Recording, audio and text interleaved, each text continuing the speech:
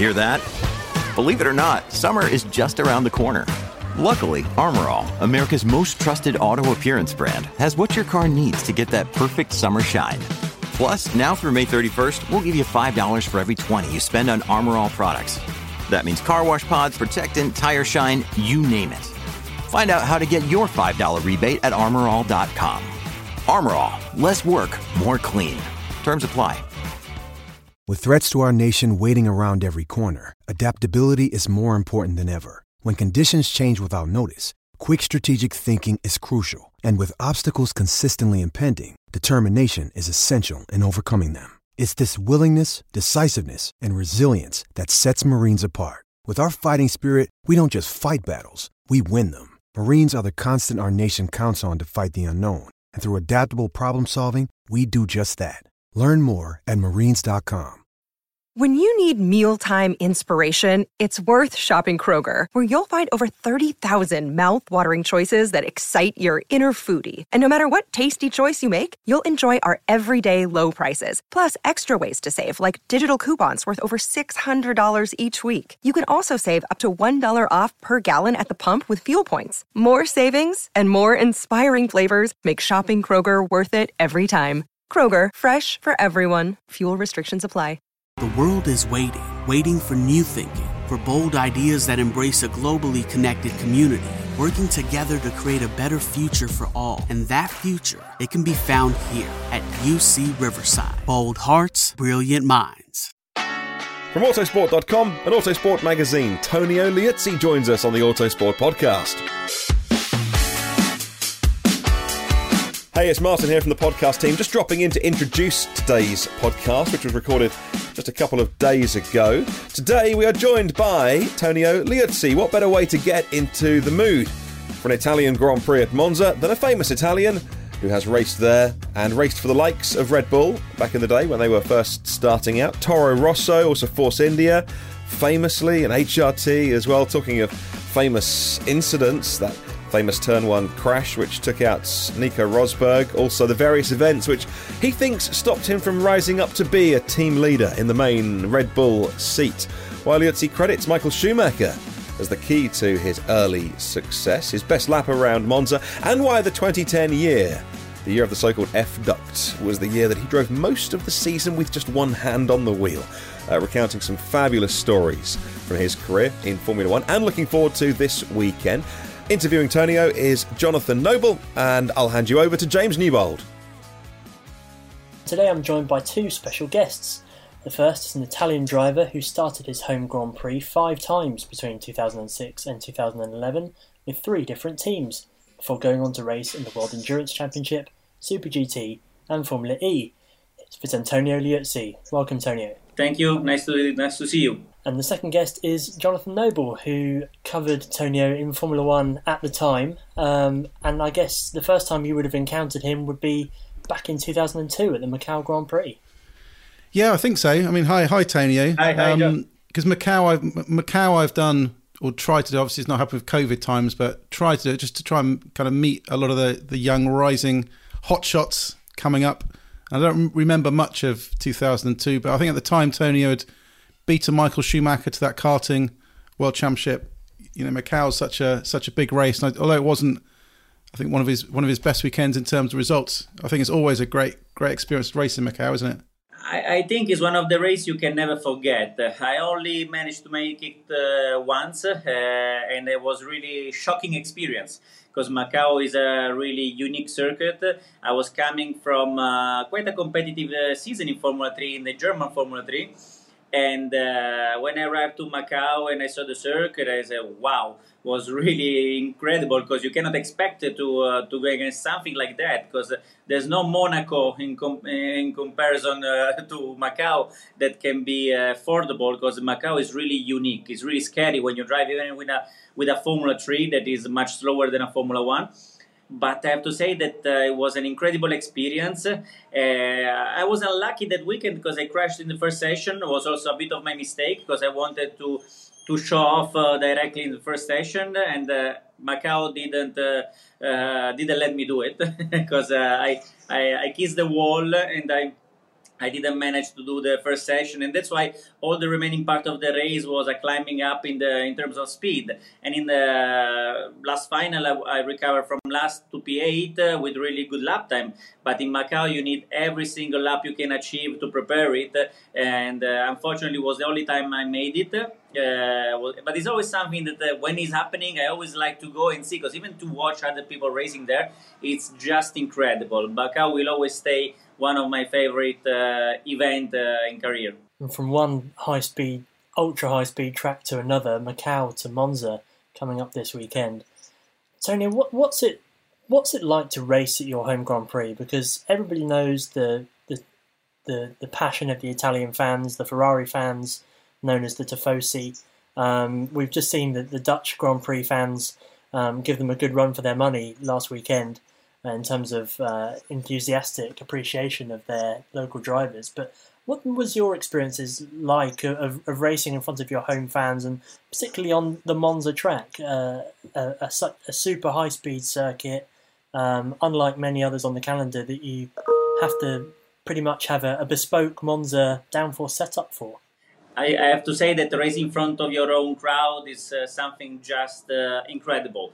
I was lucky enough to start racing my Formula One career in Imola. Obviously, it was not Monza, but was still my home race, and was just amazing. When you see the fan cheering for you, is really an extra power that you cannot have in any other competition. And I can believe for Max last week was something just incredible to have the full circuit cheering for you, and you really have an extra boost, because even if you when you're driving you don't hear them, maybe now with this new engine you can also hear the crowd screaming because they are much less noisy compared to my ones. But it's a really an extra boost. It's really incredible to see all the spectators standing and screaming for you, and it's really amazing. Plus in Monza, that is left the only one really temple of speed, because you really have long straight everywhere,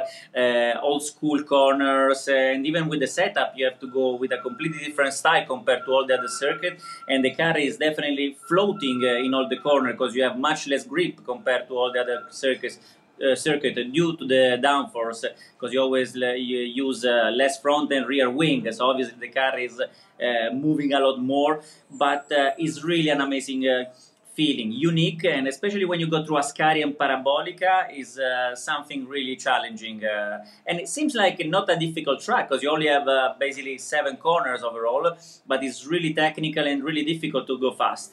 It's certainly a unique circuit, and you'd probably only say that on the current calendar maybe Spa is like it, with the flat out blast up the Kemmel Straight.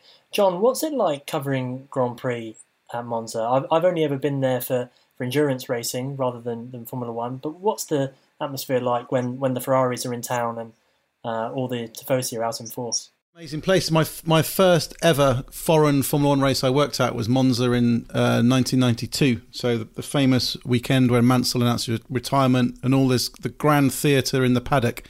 And I think it's a weekend of kind of grand theatre everywhere. You've got the fans outside of Monza. You've got the crazy fans outside the paddock. The paddock itself is just buzzing. I think it's a busier paddock normally than anywhere else, as friends come in and guests come in and the sponsors are there. The police turn up in force to try to get in the paddock and get their shots with Ferrari. You've got the amazing atmosphere around the track. The media car park is in the middle of a bunch of trees and gets hugely muddy, but you don't particularly mind all these bad aspects because it's all this kind of magical thing. And there are stuff that happens at Monza that doesn't happen anywhere else. You go to the grid in Monza, for example, and you got to go through the pit wall, and every year there will be an argument between the F1 officials and people trying to work their way onto the grid, whether it's policemen, whether it's local politicians, or there's always these huge fights to try and get onto the grid for Monza. So I just think it's a magical place. And I also like the contrast sometimes between when you walk in the mornings on a race weekend and the fans are packed outside the paddock. There's a little walkway the drivers have to go through, and they all get mobbed by drivers. And then in the evenings, when it's all died down, I try to do a track run sometimes. And you run out to the back of the circuit through the Lesmos and that dip down under the bridge to Ascari, and it's completely quiet, completely still. And you can just imagine, this has been the theatre for Formula One for decades. Just a great, great place. Tony, what's the best lap that you've ever driven around Monza? Because you've driven it in V10 Formula One cars and in V8 Formula One cars. Are there any particularly special laps that you look back on and think, wow, that was an incredible experience? Definitely my comeback in 2009 when Fisichella got the spot in Ferrari after the amazing race he made with Force India in Spa. He got promoted to Ferrari for the Monza race, and I jumped in for the racing seat after 1.5 years of not driving in a race. And I have to say that it was really incredible. As we said before, in front of your own crowd, race there, I had definitely an extra boost because I really wanted to show that I deserved that seat. And in qualify, I did a mega lap. But I remember, kind of in an unfortunate way, that Vijay Mallya, our boss, before my Q3 session, at that time we used to start qualify with the fuel we had to start for in the race. So Vijay said to me via radio, Tonio, I want you to go on a single stop strategy. So I had to put a lot of fuel for a single stop strategy, and that would have screwed kind of in a way my potential first roll qualify, because we had a really fast car. And in fact, I had a mega lap. I was much faster than my teammate Sutil until Ascari. But because he was then with, I remember, 40 kilos less fuel than in Ascari and Parabolica, he managed to end up in P2.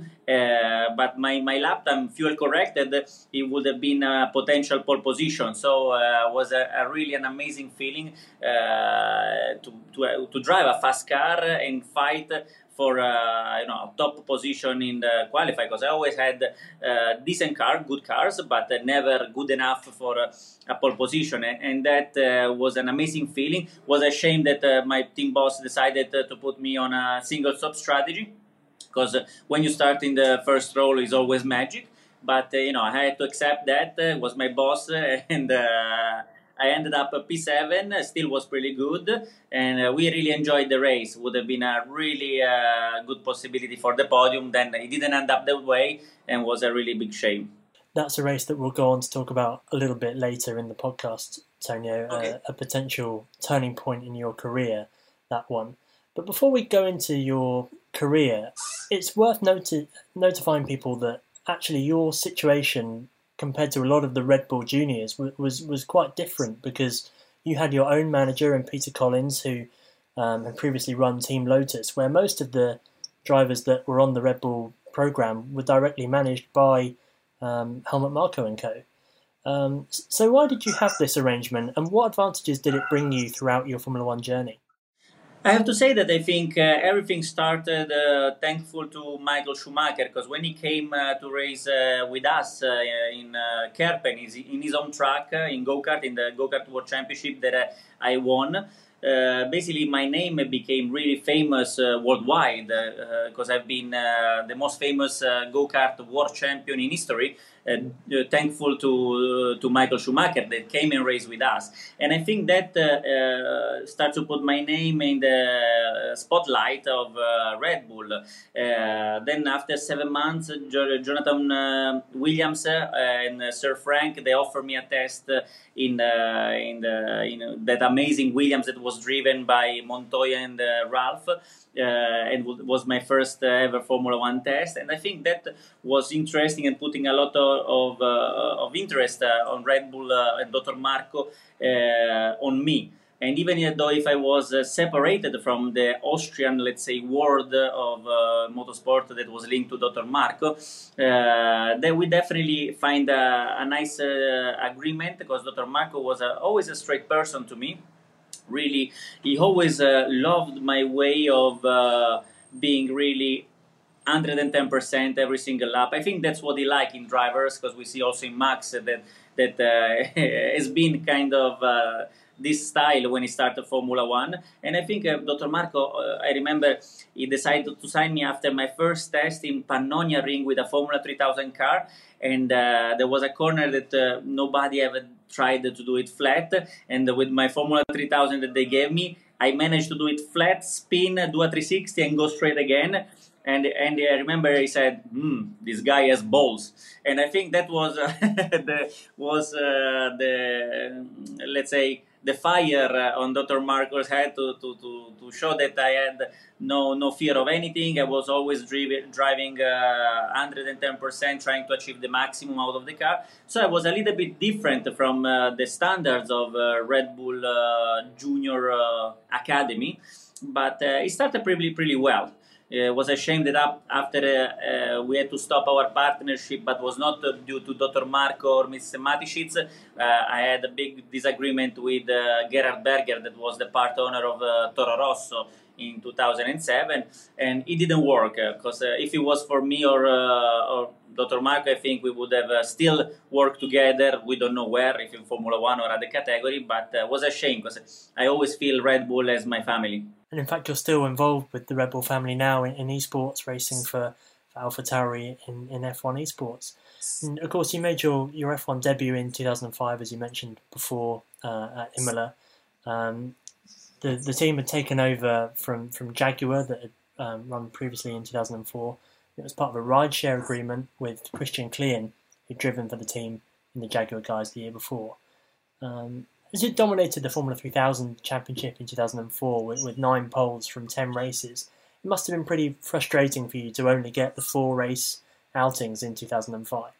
Why do you think that it was that Christian Klien got to do the lion's share of races, and how did that impact your momentum to have most of that season limited to Friday outings? I always think that I've been a fair driver and a fair person.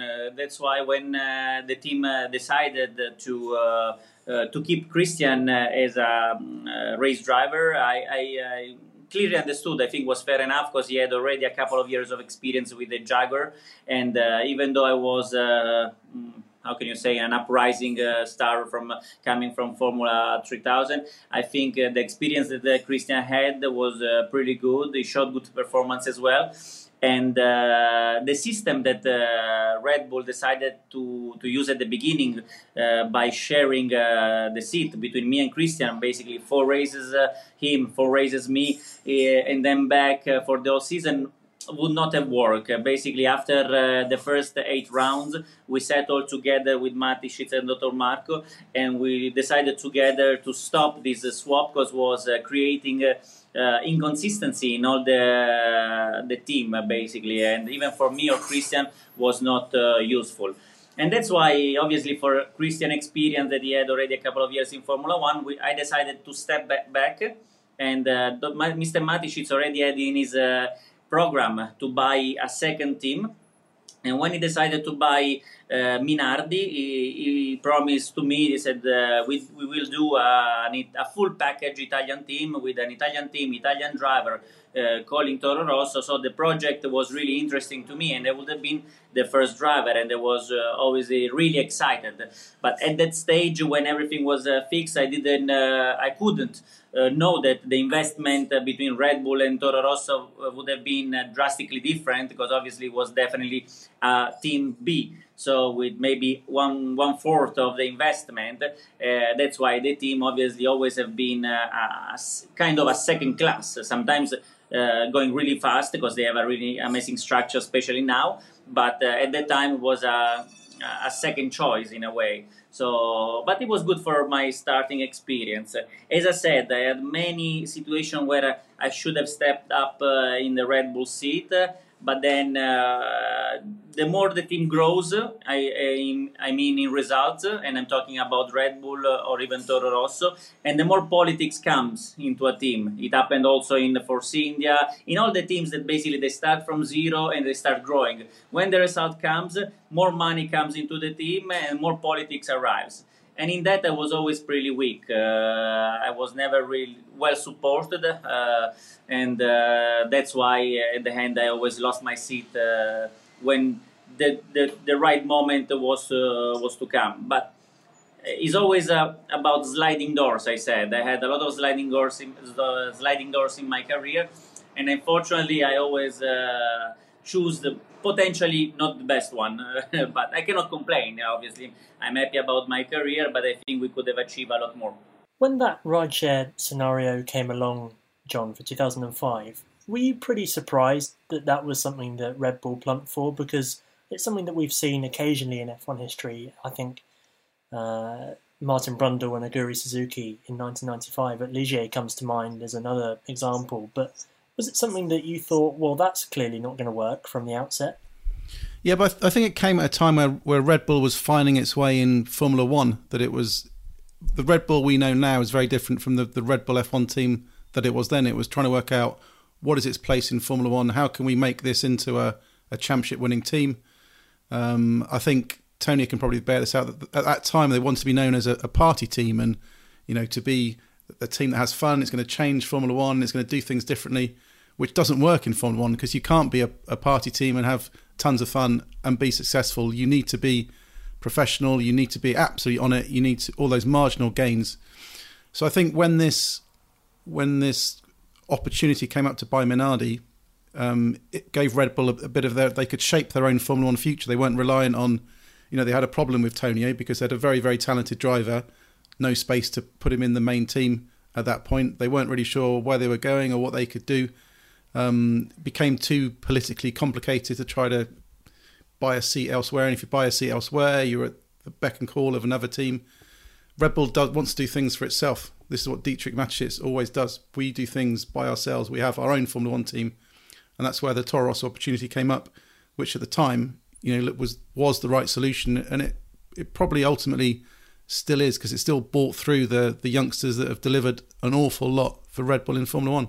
Mary redeemed a $50,000 cash prize playing Chumba Casino this year. I was only playing for fun, so winning this was a dream come true. Chumba Casino is America's #1 social casino experience. It's serious fun. With over 80 casino-style games to choose from, you too could win life-changing amounts of cash. Be like Mary. Log on to ChumbaCasino.com and give them a whirl. That's ChumbaCasino.com. No purchase necessary. Void where prohibited by law. 18+. Terms and conditions apply. See website for details. The voice in the preceding commercial was not the actual voice of a winner.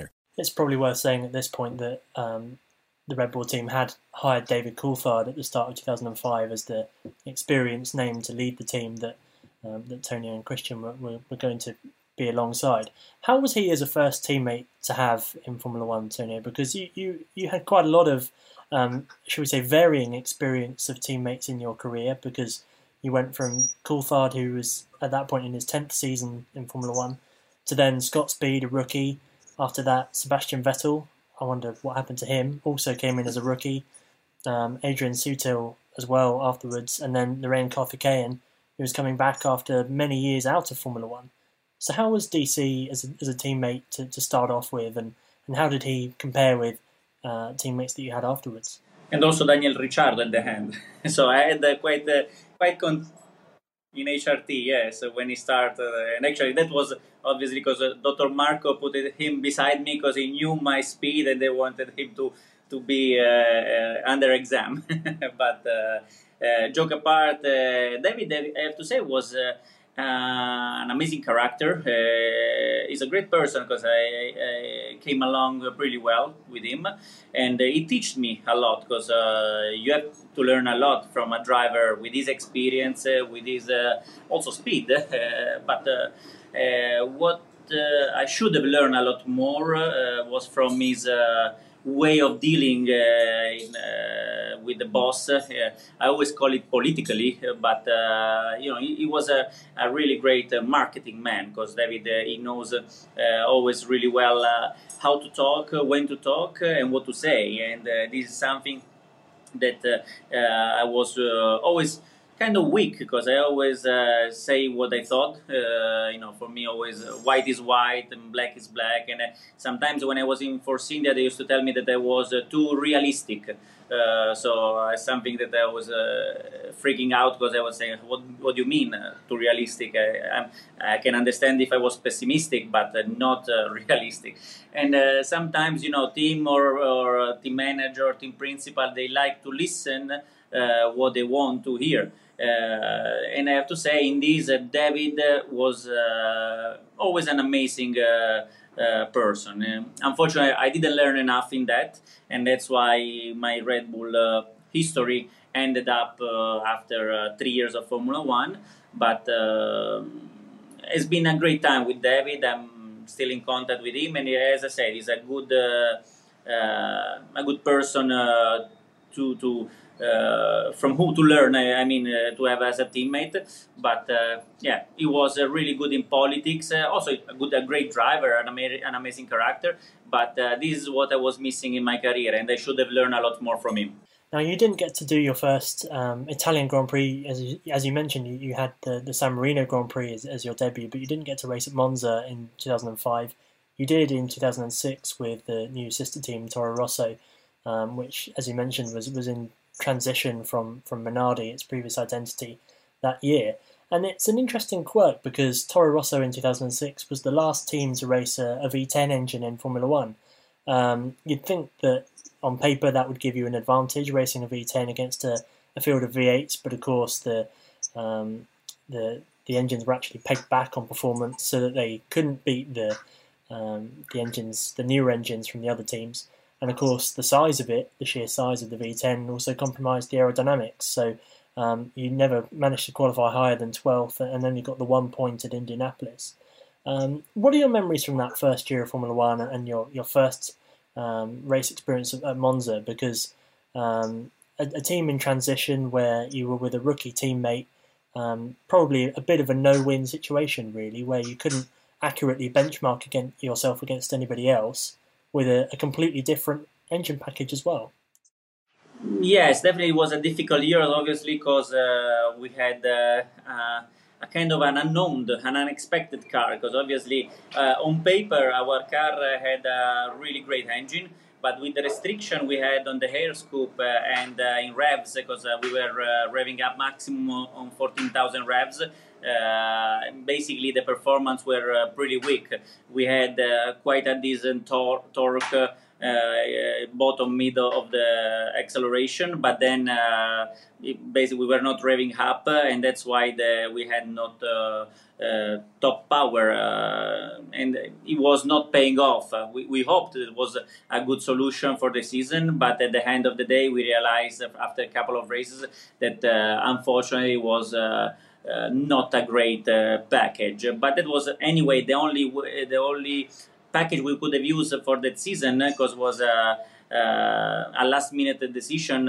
Basically, when they bought the team, there was no time to fit a V8 engine in that car. So it was a transition year for Toro Rosso. It was an experience year for the team, and I have to say then they worked pretty well on the car of 2007. But Indianapolis was amazing, because to score points for a small team that was still a branch of a Minardi package was always amazing, because they were coming from a team with no budget at all to go with the Red Bull money support was an amazing step up. And I have to say that I love the team because every people were really passionate, unique, and really in love with motorsport, and they were really sleeping and working 24/7 for putting the car together on track. So it was really amazing to give them the first point. But then, unfortunately, it was not an amazing package as we thought at the beginning of the year. Now, obviously, Red Bull then signed Mark Webber to partner TC for 2007 when Christian Klien leaves. He's offered a seat in Champ Car and turns it down. And so he's replaced for the last few races of 06 by Robert Dornbos, who was the reserve driver. And then Webber comes along for 07. And this view of Toro Rosso being the feeder team then doesn't transpire. For you, Tonio, was that the kind of the end of your dream of getting to the Red Bull senior team, or did you still hold out hope that even though Coulthard and Webber were in the senior team, if you like, that you still had a chance further down the road? I think until a certain point I always thought I had chances, because even though I was in the Toro Rosso team, I used to make a lot of development for Red Bull Racing, and I used to drive in a lot of testing session. But I think after my last test in Silverstone, where for a problem in the car, basically we destroyed one of the Red Bull cars in Silverstone in Maggots. After that, I think Adrian Newey lost a little bit of kind of faith on me, because until that point we always were talking and dealing in step in the higher team for the future. And after that, I realized that everything was more kind of silent. So I thought that test where basically we destroyed one car was kind of the how do you say, the red card for me in terms of stepping up. And after that, I always thought that maybe Adrian, that was the key part in the Red Bull team, was not a big fan of me somehow, even though before he was, somehow then he changed his idea, and since they signed Mark, then they kept going ahead with a different program. So it was a shame, because I always showed my performance and I always developed the car pretty well, and the team was always really happy about my way of testing and developing the car. But then was a mix of things between Adrian maybe changing a little bit his idea on me, and having in Toro Rosso team Gerhard Berger that had his interest elsewhere, not on me.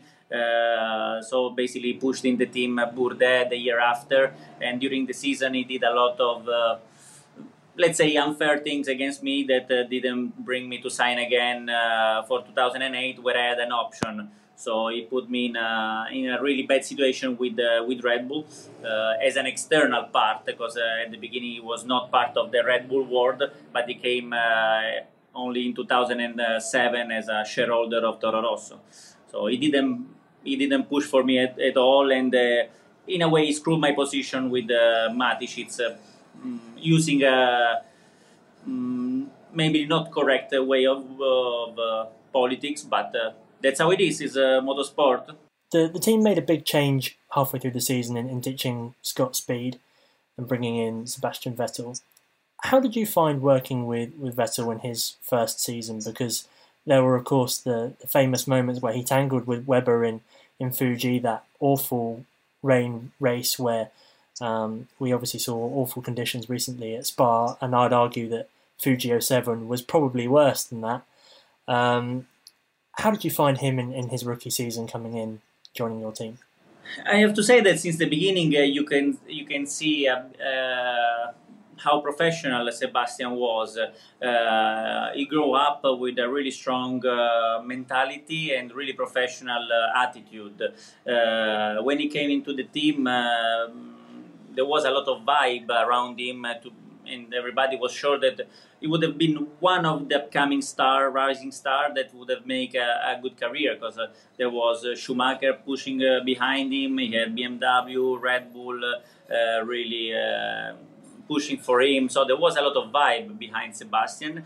And when he came to Toro Rosso for the second part of the season in 2007, I have to say that he showed good performance.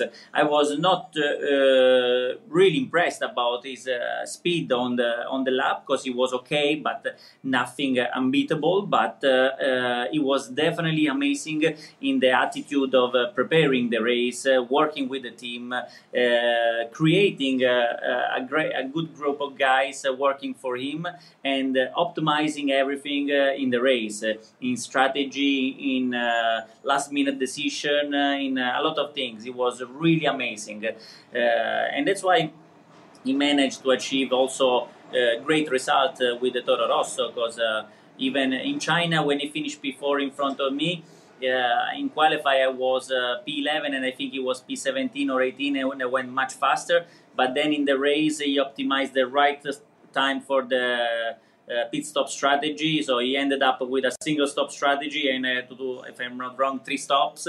And he finished P4 and I finished P6, even though he didn't have my same pace.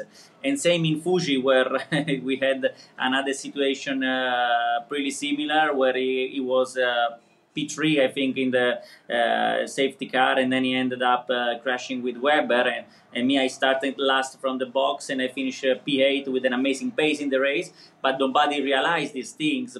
But anyway, he was always amazing in optimizing all his tools, all his possibilities. And this is something I think made him an amazing champion. Because in terms of speed, I think he was okay. For sure, a great driver, a fast one, but nothing unbeatable. But the package overall was, from the beginning, pretty showed. And at that point, as you mentioned, you were facing the exit door at Toro Rosso from mid-season, and you ended up becoming the test and reserve driver for Force India in 2008. Were there any other options for you to stay on the grid for that season, or were you clear that it was going to be a reserve role?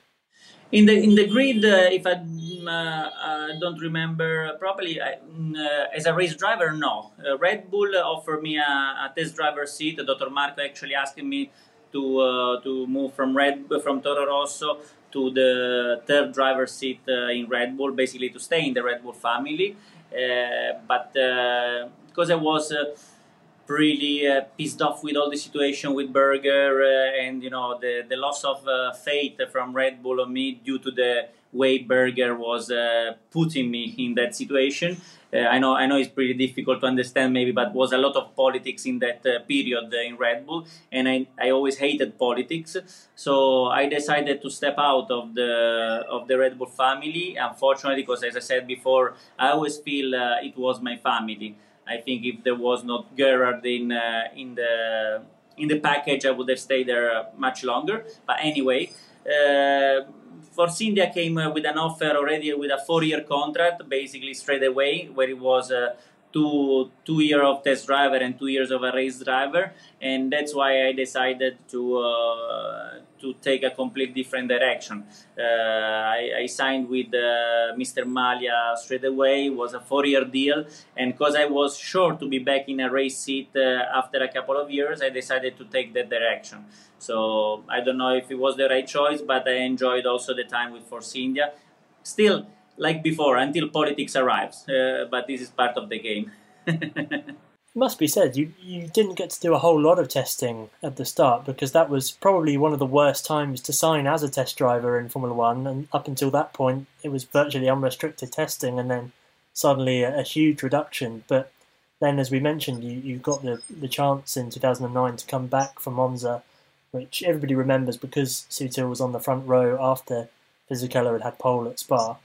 You had more fuel, as you said.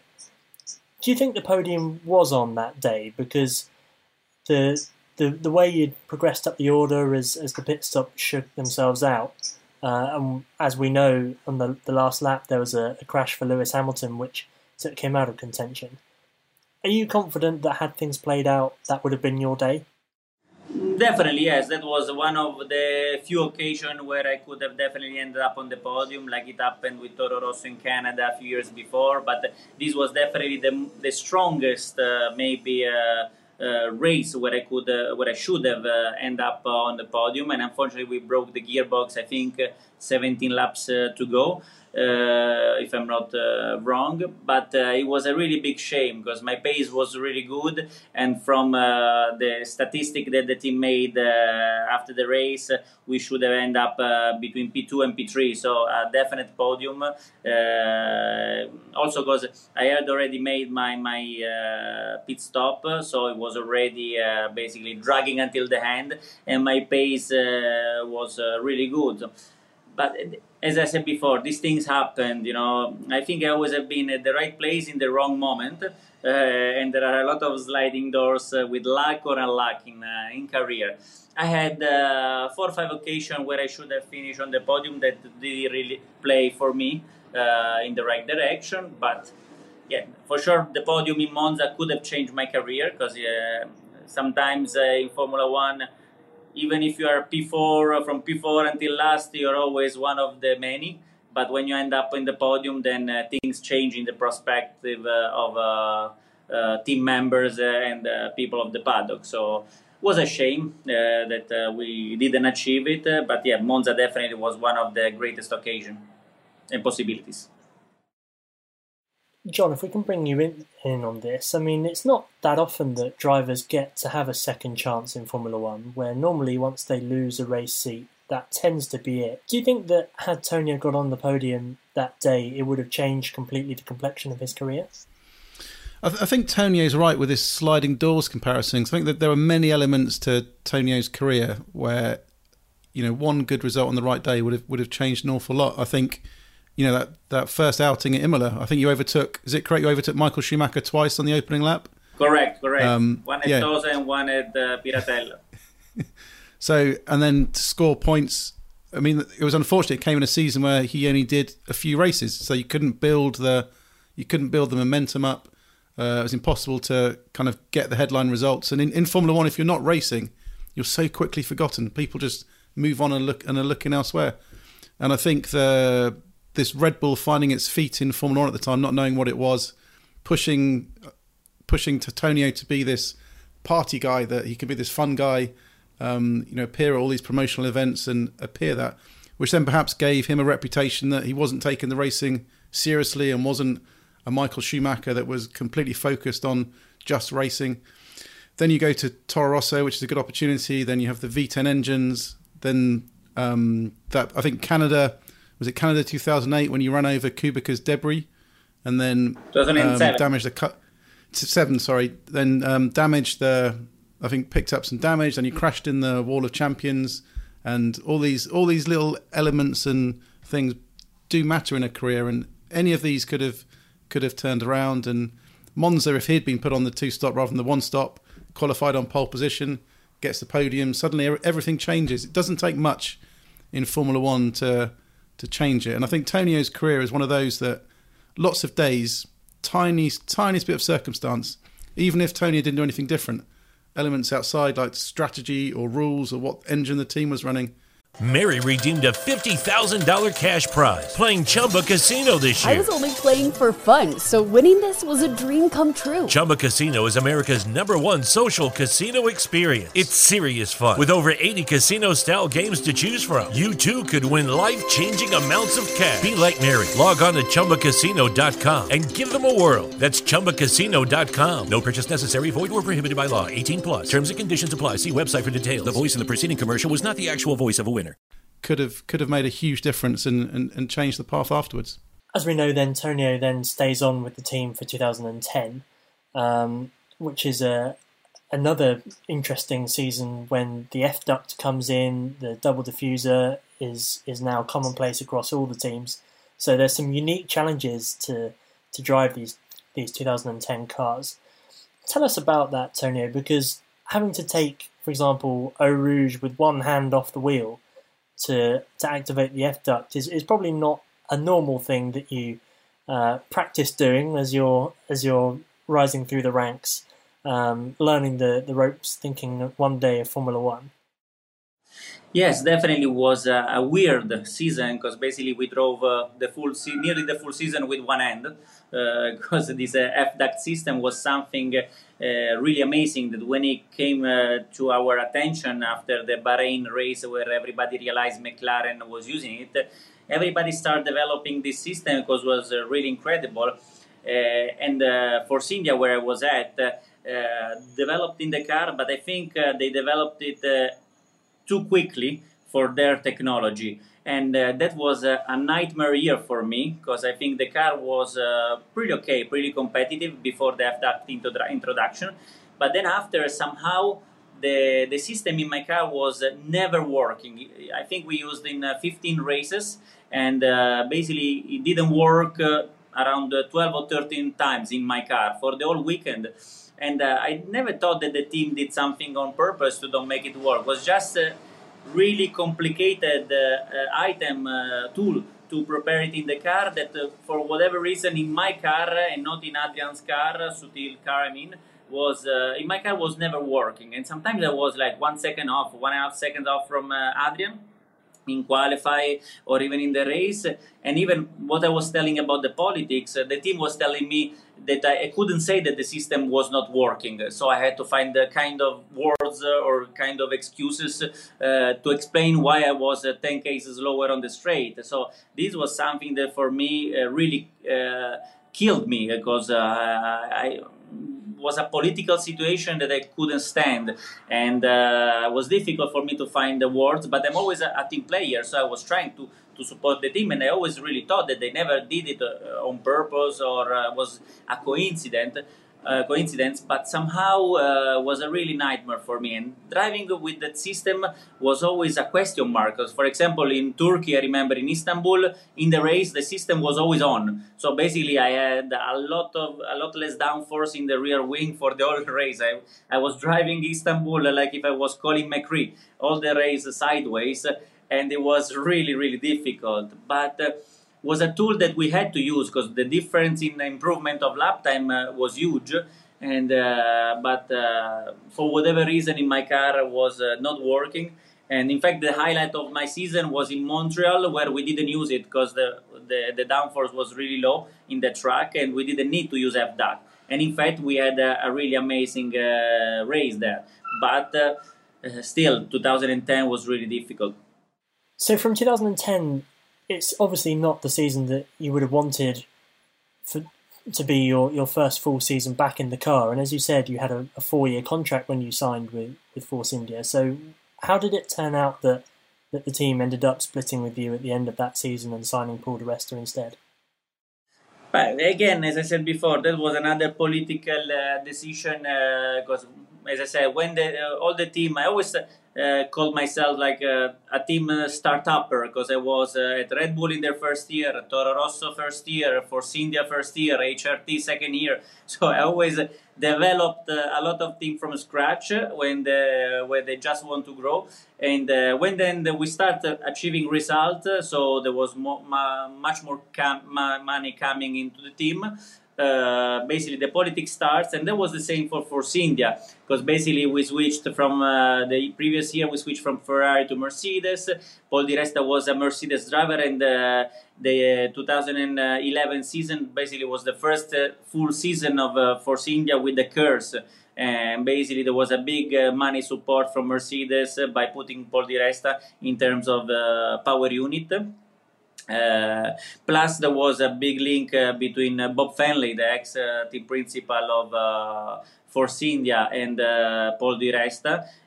So there were a lot of links that at the end of the day, even though I had another year of contract, it didn't work, because I have to say, until January, the beginning of the season, nearly a few days before the first day, I was confirmed as a race driver. And then suddenly, at a few days before going and do the seat fitting in England, I received an email with basically the cancellation of the contract and the commitment. So it was pretty unexpected, especially because they were aware of what happened in 2010, and they were apologizing me for what had happened, and that's why I always felt that it was not done on purpose. But then, as I always keep saying, Formula One is the top of motorsport, and when there are a lot of money involved, a lot of politics comes with the business, and I paid off even there this political decision, but I don't regret anything. Sometimes I understand the decision made, because a lot of teams, they need to have money to run until the end of the season. So fair enough. I had to find my own way elsewhere. John, Tonio then joins the HRT team, which we've not seen a team in Formula One like it. A really low budget team that is frankly happy to be there racing on the grid. Just how difficult was that season for any driver to come into, let alone a guy in Tonio's position that needed to a good season to then put his name back in lights, to be considered again by one of the midfield teams, to then come into that situation was probably not what he needed for his career at that point. Yeah, when those new teams arrived, I think there was some hope that there would be a more level playing field in Formula One. They were enticed in with originally with the prospect of a cost cap and rules that would allow them to be competitive. So you had the Lotus Caterham team, you had HRT, all of them were, and kind of Virgin Russia. They were hopeful of being able to push forwards, and there would be a solid future. It didn't turn out like that. The rules. The top teams stopped these rule changes.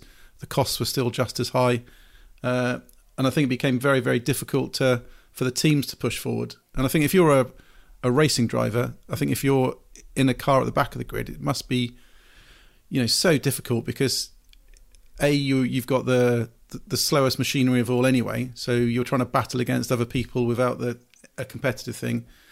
Plus, it's so then even more difficult to make an impression. So if you're trying to deliver a star performance, the odds are just simply stacked against you. It becomes almost impossible to do unless you become super aggressive and take risks. And then when you become super aggressive and take risks, accidents happen and incidents happen and things don't necessarily click. It's not the best kind of circle to move forwards. So I think still a chance you can make an impression. I think it's always better to be, if you're a driver with dreams of pushing on in Formula One, I think Tonio would agree, it's better to be in Formula One with a chance of doing it than sat on the sidelines. Because I think if Tonio had stopped after Force India, then there would have been no chance after that to come back. Whereas at least if you're racing, there's still always that opportunity and always a chance to do something and keep racing and get another shot at Formula One. Tony, were you able to stay positive throughout all the travails, from not being able to qualify in Australia to scrapping down at the back end of the grid with drivers who were in the last chance saloon, in perhaps a similar situation to yourself, all out there to get big results to resurrect their career? It's a bit of a dog-eat-dog world down at the back end of the Formula One grid. How were you able to keep a smile on your face and keep going? I always love to give my 100%. I always felt myself as a really professional driver, so I was always giving the 110% for me and for the team to grow and to achieve the maximum result, even though we were always fighting in the back end of the field. But it was, kind of a second fight between us, Manor, and Lotus Caterham, that basically was like an internal fight between us to show who was the less slow of the three teams. So it was definitely a really difficult situation, because you never want to fight with a non-competitive car, but I always gave the 110% even in that situation. As John was saying before, that was I tried to get that chance to be in a transition year and to hope that something else was happening in other teams. And in fact, during the 2011 season, I was negotiating with Lotus Renault, because there was the switch. I don't remember if it was Raikkonen to Heidfeld or something like that. And I was really close to get that seat, but then they had a sponsor like Total that wanted a French driver, and they ended up taking a Grosjean. But when you are so close, you still keep yourself up to speed and in the business, so you can be the first choice for other teams. And I try to stay in the business to give my 110% every time. So then it didn't work, because even then, also in 2012, basically HRT took a different ownership. The new owners wanted to have a full Spanish team and blah, blah, blah, a lot of other politics situation that didn't work for me, and that's why I stepped out completely from the Formula One seat. But I was hoping to get another chance with a good team, and in the meantime keeping myself fit and ready with HRT. Tonio, one of the things I remember from that final season was your helmet at the Brazilian Grand Prix, when you had like a blackboard helmet with the chalk on that everyone was drawing stuff on. Do you still have that helmet somewhere? Actually, that helmet, I think, ended up in Mr. Colles' house, because he was always a big passion at Colin Colles for my helmet. He has one of my Monaco helmet, the Brazilian one, so he took maybe a few of the best. But but I still keep in touch with Colin quite often, and sometimes maybe I will steal it back because it was really fun. Everybody loved it because everybody was passing in front of the garage, coming and drawing something on my helmet. It was really fun. You actually scored the very best result of the HRT team in its 3-year existence. We've mentioned Canada a few times, and you're 13th place there, while maybe not hitting the headlines very much on a day that is best remembered for Jenson Button's perhaps most famous victory. But your 13th place that day was the best result for the team all season and in its entire existence. But unfortunately, what people tend to remember from that year is the Monza race where, as John was mentioning, at the back of the grid, you do have to take risks. And you made an absolutely fantastic start when you watch the onboards. You're already ahead of both of the Virgin cars. And you then get put on the grass on the approach to turn 1 on the inside. And the rest is history as you slide across and clatter into the unsuspecting Nico Rosberg and Vitaly Petrov. Is that one of the biggest accidents of your career? Was definitely one of the scariest, because when you lose control in the grass and you know that you have a bench of cars in front of you and you can never know how it end up. So it was dangerous for me and even for my colleague that were basically turning into the first chicane of Monza. But luckily everything went okay, apart obviously of the crash. And you're right, actually, I remember I had an amazing start, and when you fight in the back end of the grid is quite rough. And I had a really good move from the grid. I passed both Manor, and then I was overtaking Kovalainen in the inside, but then somehow he starts squeezing me towards the grass, and even I was unlucky that the pit exit basically is closing towards the left.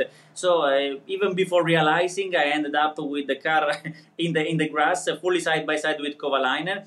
And when I tried to touch the brake to slow down and come back in the grass, basically I lost the control of the car, and we all know how we ended.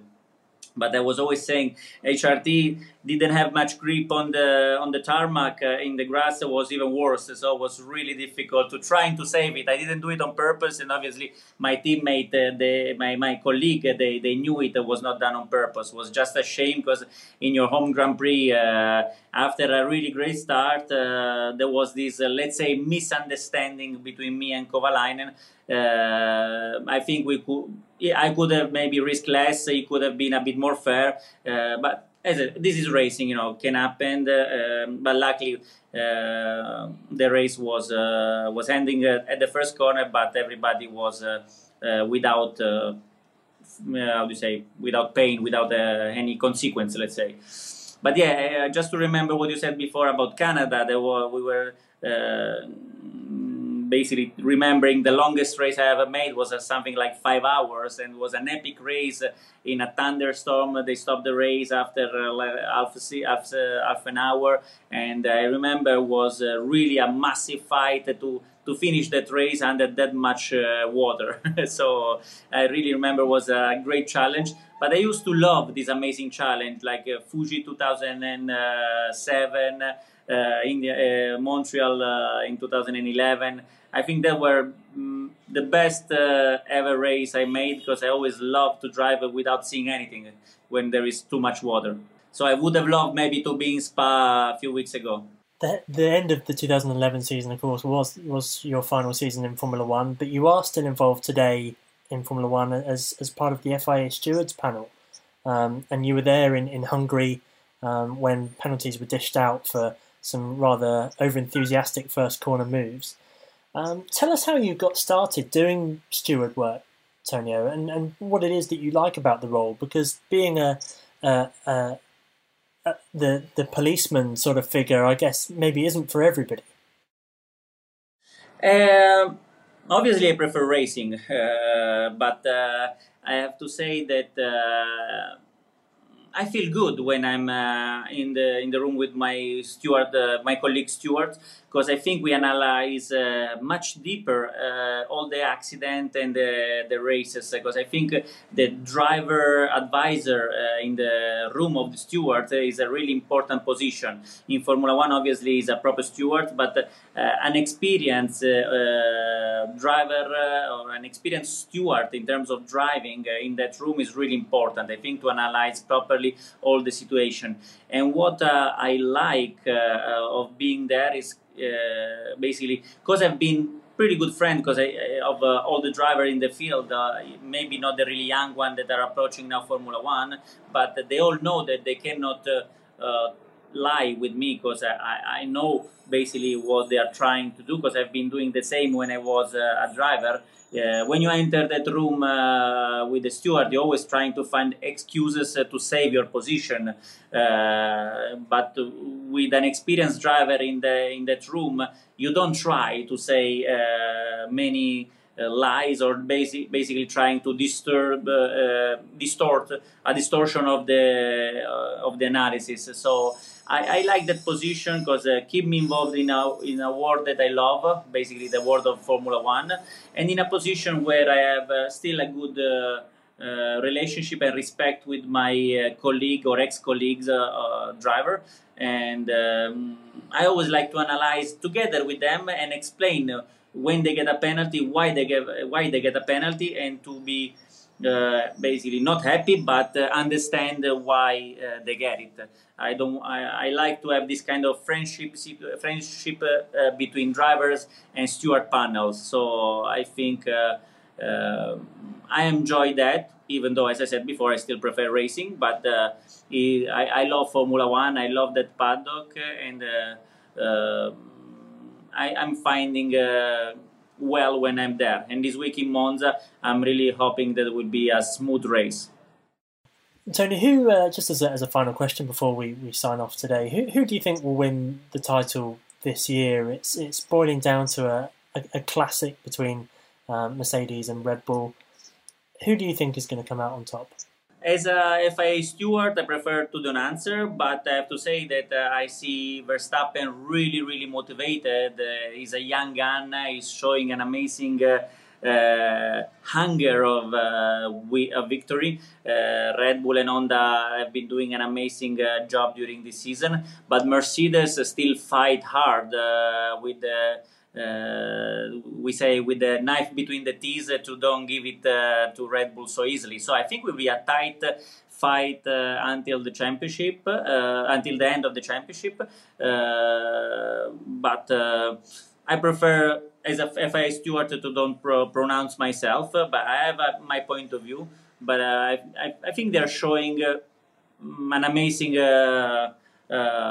championship, an amazing fight. So this is good for the sport, it's good for Formula One, it's good for the fans, and it's amazing to see what we saw in Holland, where the grandstand were fully orange, and to see the crowd still enjoying and cheering for this sport. It is always one of the greatest sports in the world.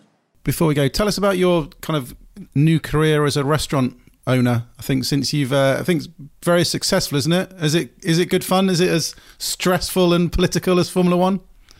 Not as political. Definitely stressful as well. But I'm lucky that I have my wife. That she's a working machine. So when I'm busy at the track, she runs really well the restaurants we have. And I have to say that I turned basically the experience that Red Bull made me have in all the parties and events where they threw me in when I was a Red Bull driver. And as you said before, when they put me the stamp of party animal, even though it was not my choice, but I tried to translate that experience into a second job. And I really like it because I always have been really open to people. I always like the contact, the talk, and let's say the connection, the entertainment.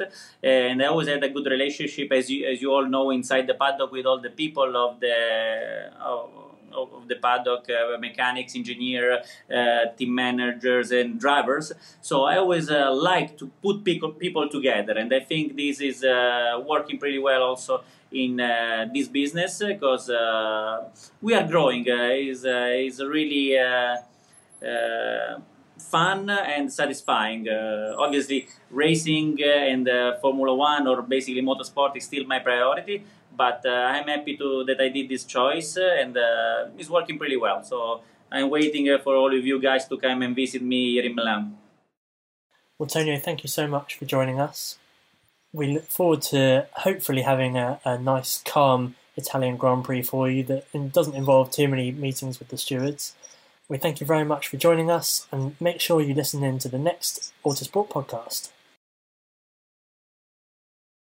Mary redeemed a $50,000 cash prize playing Chumba Casino this year. I was only playing for fun, so winning this was a dream come true. Chumba Casino is America's #1 social casino experience. It's serious fun. With over 80 casino-style games to choose from, you too could win life-changing amounts of cash. Be like Mary. Log on to ChumbaCasino.com and give them a whirl. That's ChumbaCasino.com. No purchase necessary. Void where prohibited by law. 18+. Terms and conditions apply. See website for details. The voice in the preceding commercial was not the actual voice of a winner.